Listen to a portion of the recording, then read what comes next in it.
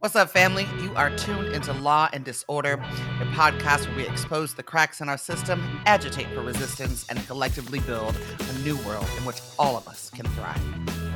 On today's show, we're joined by Brenda Grisham, who is also the founder of the Christopher LaVell Jones Foundation. I don't care if you get a check to do your work. If you kill somebody, you ain't no different than Pookie them on the street. Because that's not your job to kill anybody. Your job is to make a difference. To, keep our city safe. From KPFA Radio and the Pacifica Network, I'm your host, Kat Brooks.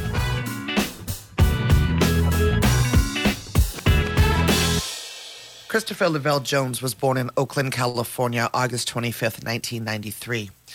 He received his early education in Oakland and Sacramento, California. Christopher attended American High School in Fremont and later attended East Oakland School of the Arts where he was an honor student. He was enrolled in Cal State East Bay Hayward at the time of his death. On New Year's Eve 2010, he became Oakland's 95th and final homicide victim of the year. He was killed at 6:30 p.m. December 31st, 2010, outside his mother's home near the Eastmont Town Center. Jones, his sister, and the others had eaten dinner and were on their way to see the father of the 5-month-old grandchild. Police said at the time there was no reason for the ambush. Jones may have been mistaken for the wrong person. Christopher was a self-taught musician. He could play any instrument you placed in front of him. Christopher loved to sing and also wrote music. His birthday is tomorrow. He would have been 29 years old. We're joined this morning by his mother, Brenda Grisham, who is also the founder of the Christopher LaVell Jones Foundation. Good morning, Brenda. Good morning. Thank you so much for joining us today. Now, Brenda, you and I met in 2012, I believe, in my capacity as an artist. I was part of a production called Love Bomb for My Spirit Child. Yes. This project was developed and directed by a woman named Aria Julia Brown, and she worked with you, Danica Chapman, mother of 19-year-old Kenneth Harding Jr., who was killed by San Francisco police over a Muni ticket. Ayanna Davis, mother of 25-year-old son Katari Grant, who was killed as a result of street violence outside of her home in August 2007. Anita Wills, grandmother of Kerry Baxter Jr., who was killed while he stood outside an Oakland church. Bonnie Johnson, the grandmother of Oscar Grant, who was shot and killed by BART police in January of 2009. And Yasmin Flores, the mother of Daniel Booker, a 27-year-old shot in 2009 as he was walking out of a club. In addition to performances in the theater, we also did site-specific performances, which meant that I did a performance of your piece on the porch of your home where Christopher died. We're going to listen to that monologue to get us started today. Okay. Christopher was a surprise, but I knew right away that he was going to be my special child. Christopher had a mind and a spirit of his own from birth. Well, Christopher was always a musician. Christopher began playing the drums when he was 2. Christopher was born with a hearing loss. Yeah, so Christopher didn't really hear till he was about 4. But in that, he learned to deal with vibrations. He used to be on my pots and my pans and my lampshades. And when he finally got his hearing, he was just all over the place. He began as a drummer. Excellent drummer. Everybody sought after him from all around the Bay Area. When he turned 14, he got up one Sunday because our musician didn't show up. So he said, "Well, Mama, you want me to play for you guys?" And I said, "On what?" Chris had drums at home. He didn't have no piano or a keyboard, no organ. Never saw him touch it. He got on the organ and played everything rehearsed the day before, just like it is on the recording. From that day on, he became my musician. He played the piano, the organ, the keyboard, the drums, percussions. He wanted to play the bass guitar, but he never got to do that. But I'm sure he would have been good at that also. He was such a pleasant, well-mannered little boy. Can I carry your bag? Can I help you down the stairs? A part of so many people's lives.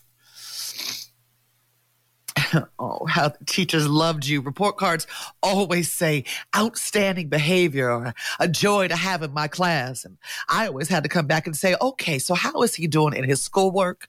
Because his personality is not going to take care of him. You always seemed to think somebody needed you. When you helped me at the choir, it's always, well, Mama, that's not exactly how that goes. You'd bellow out the parts and mumble the words every time. Senior orientation was a blast. You were a celebrity then and a bigger one now. I don't even introduce myself as Brenda anymore. I just call myself Chris Jones, Mom. When I called the school, the secretary said, "Hi, Chris Jones, Mom." Even before I could say who I am. Everyone to stop to shake your hand or get that Chris hug. Which they still talk about. Birthdays with you and your sister are such a delight, with you captivating the crowd every time with some game or other in your room, folks on the bed, the floors, sitting on things that just were not meant to be sit on. Wipe away dead babies stillborn, tiny fingers and toes, worth more, worth more. Beating hearts, chubby cheeks, first steps in developing speech makes you forget about grief, still a part of me. Bone of my bone, flesh of my flesh, 23 of my chromosomes. I pray he remembers. Mother's memory is awakened. Love trumps grief. And I want to shout out to the other actresses that took that journey with me. Ayodele Nzinga, Lisa Evans, and Ana Maria Luera. Let's take a breath. Brenda, what was that? I can't think of a more personal, intimate experience. And right, this, of course, I only know this through working with the mothers I work with. But losing your child, that's a pretty personal experience. What was that process like for you? Telling your story and then watching it being brought to life by basically a total stranger. Well, the one thing I did feel about it, they picked the perfect stranger. When somebody could make you feel your own story the way you made me feel my own story, that's perfection. The message that should have got out did, because you played me. You told my story better than I could have told that piece, because I'm his mama. So it would have came out different. But the key pieces, the key elements of who Christopher was, you portrayed them. Now you have me crying again. Well, you had me crying, so I'm crying. Oh, all right. Well, I just, was so I'm just grateful for the honor. That it was an honor for me. Did what I believe theater is supposed to do. Yeah. Didn't that put us where we are today? Yep, and here we are, right? So now it's 2022, and you and I are still rocking together, and I'm going to get into some details of that in a minute. Okay. You work with many families that have lost their loved ones to street violence. Can you talk about how that trauma can manifest, and then what resources may or actually may not be available? There are a lot of, we're going to start with the resources. There are a lot of resources but the resources aren't for everyone. Every parent is at a different level in their trauma. I tell a lot of parents, because like you said, I deal with a lot of parents here all over. I can't tell you how you feel because that wasn't my child. My child's name was Christopher. I could tell you how I feel, how I get through it, but that might not work for you. I try to tell them, you got to go at your own pace. I was speaking to a parent this morning who was watching a piece in Sacramento, and when she posted it, you know, it was a bunch of different responses. She began to get angry, and I have to keep telling everybody don't understand. If you have never lost a child, you'll never understand. And the demographics of somebody killing your child, that's not the same as your child getting killed in a car accident. Yeah, we mamas, we gonna feel that. But somebody took my son's life, and he never did anything to anybody. And then I was standing right there. I tried to save my son. I wasn't able to. I tried to push him out of the way of gunfire. These kids had assault rifles. My daughter was shot as well. So she still carries the bullets. My children are traumatized. And it's just not the families, it's the parents. I mean, it's not just the parents, it's the whole families that suffer behind this. And that process is long, very long. And the resources for that just really have to be rethought. And that's some of what you're trying to do with the Christopher LaVell Jones Foundation is change some of that. Can you talk a little bit about the foundation and the work that you do? The foundation is all over the spectrum, is what somebody told me the other day. And I had to tell them, you can't win a game if you never get on the field. Either you're going to be in the middle playing all the positions, or you're going to stand over there and say what hasn't been done. We do a lot with families. We do a lot with non-families because last weekend, every year for the last 9 years, we do a Help the Homeless all day. So my friends, we get together and we go from one end of Oakland to the other. The day Christopher died, he did 3 acts of kindness. And one of them was to help a homeless man at the gas station in Hayward. At the Valero gas station. He went inside to pay for my gas, and there was a homeless man standing outside, and I saw him say something to Christopher, and then he came back. So what happened? Oh, Mama, he said he was hungry.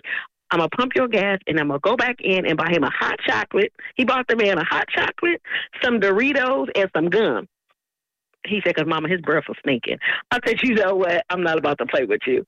So we just do, and I also have another group within the foundation called Their Lives Matter, and we lobby because the foundation's a 501c3, and we're not supposed to lobby. So I create another organization, which we go to Washington, D.C., and speak with congressional leaders on gun laws. We all know gun laws ain't going to help us because Pookie and them ain't going to the store to buy a gun. They not going to the store to buy no ammunition. But you have to help everybody in order for your mission to get across, because one day it's going to be our turn. But if you ain't supporting nobody else, when you go up there to stand, you're going to be standing by yourself.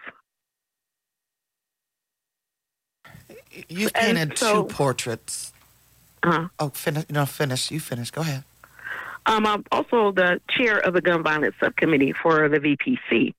And in that, I work through my foundation with every single thing that I do, because you have to lay a foundation in order to build a building. If you don't lay the foundation in every aspect of your work, you just spinning your wheels. I've been in this for 10 years. Of course, it'll be 12 years in December. And I've seen, I've heard, I'll partner with whoever. You trying to stop the gun violence? Okay, how we going to do it together?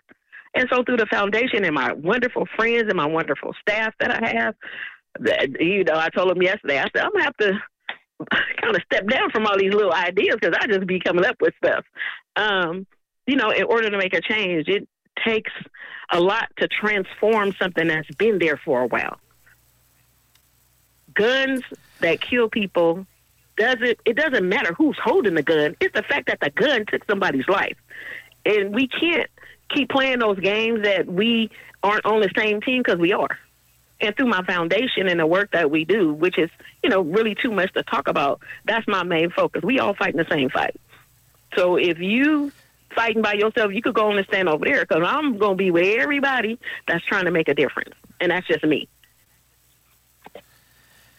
And I want to get to that. That's a key piece of the conversation. But I want to go.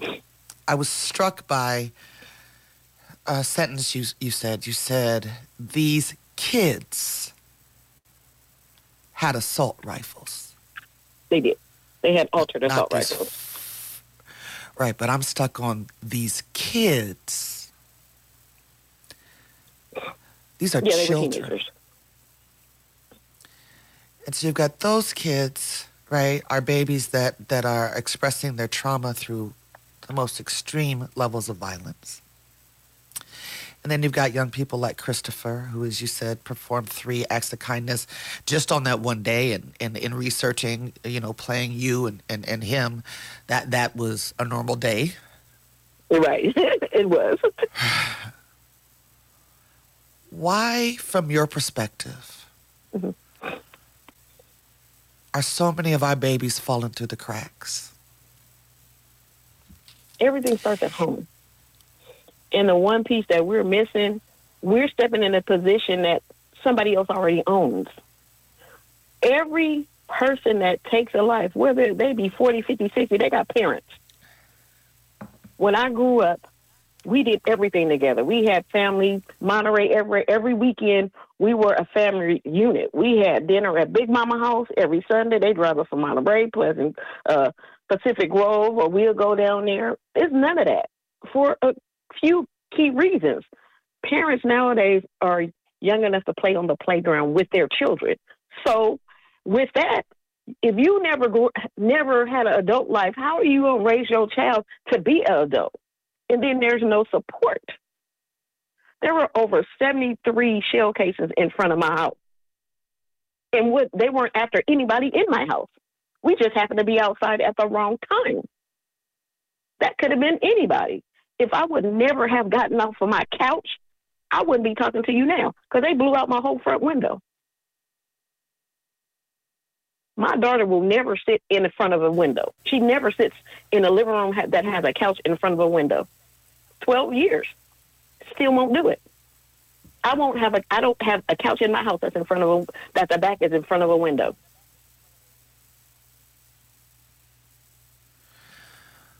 One of the things I say, and some others do, and you've heard me say it, is that all violence is state violence. And what I mean by that is the state creates the conditions that allows our children to fall through the cracks. The state creates conditions of poverty.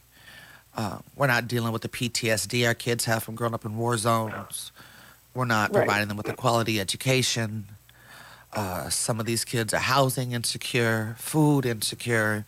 You talked about families and parents, post the war on drugs, which was really a war on black bodies.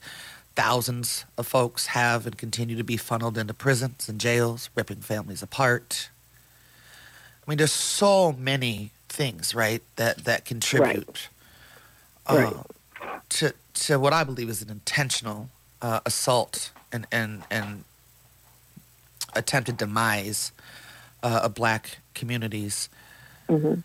It's got to feel overwhelming, right, Brenda? I mean, so you talked about, you sit on the Violence Prevention Committee in Oakland, and yes, you go to Washington, but, you're not going to end hunger. You're not going to end homelessness. No. There's so many pieces. How do you focus? Where do you start? Or is that why you do partner with so many people? Because you partner with the folks that deal with the hunger issue, the homeless issue, the education issue, folks like me who deal with the police violence issue. Is that how it gets done? Is building this broad-based coalition? Yeah. For me, and there's another piece that I forgot. My godmother passed away last year. And I helped her start our human trafficking division, a nonprofit. So I'm also in the human trafficking. I sit on the gender-based violence subcommittee for the VPC as well.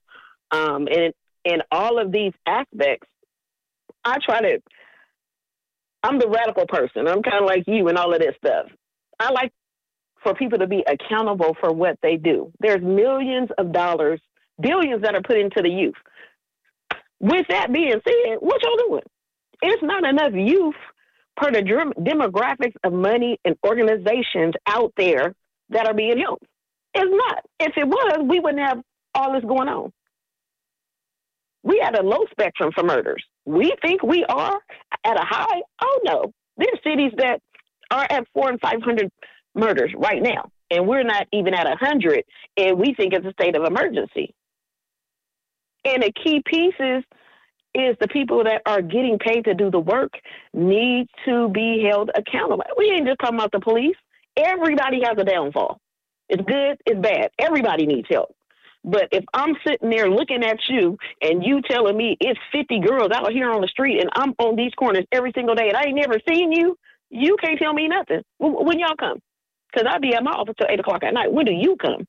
I see the same 5 young ladies standing out there all the time. They've been out there naked. Where they mamas at?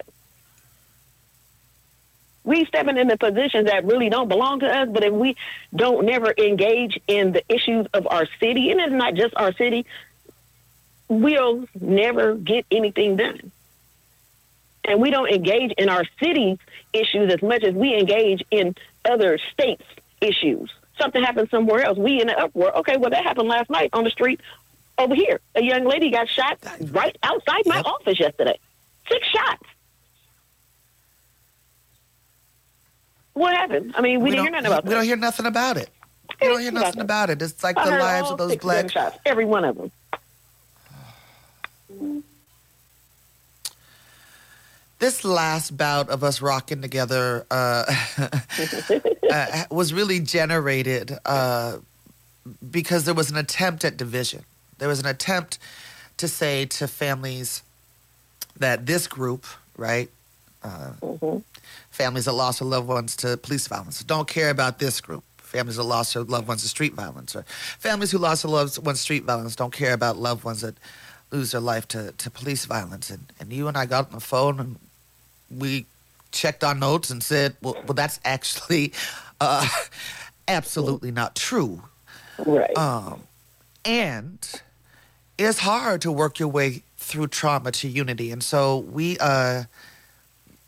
did a session at your annual conference that brought these families together. And I'd just like you to spend, yes, and we are doing it again. I'd like you to talk, though, from your perspective, right? Like, where are the difficulties in bridging those gaps? And then what is the common ground that is helping us walk a pathway to unity? The division I see in both of the losses is the fact that they're not a common ground in the eyes of the communities, the state. There's a difference. And so we as a people feed on the difference. The families that have lost their children to street violence feel that it's more publicity on families that have lost their children to police. And it's just played that way. In the session that we had, I heard so many good things about it. I mean, my parents that I sent in there, they came out with a new understanding of how parents on that spectrum feels.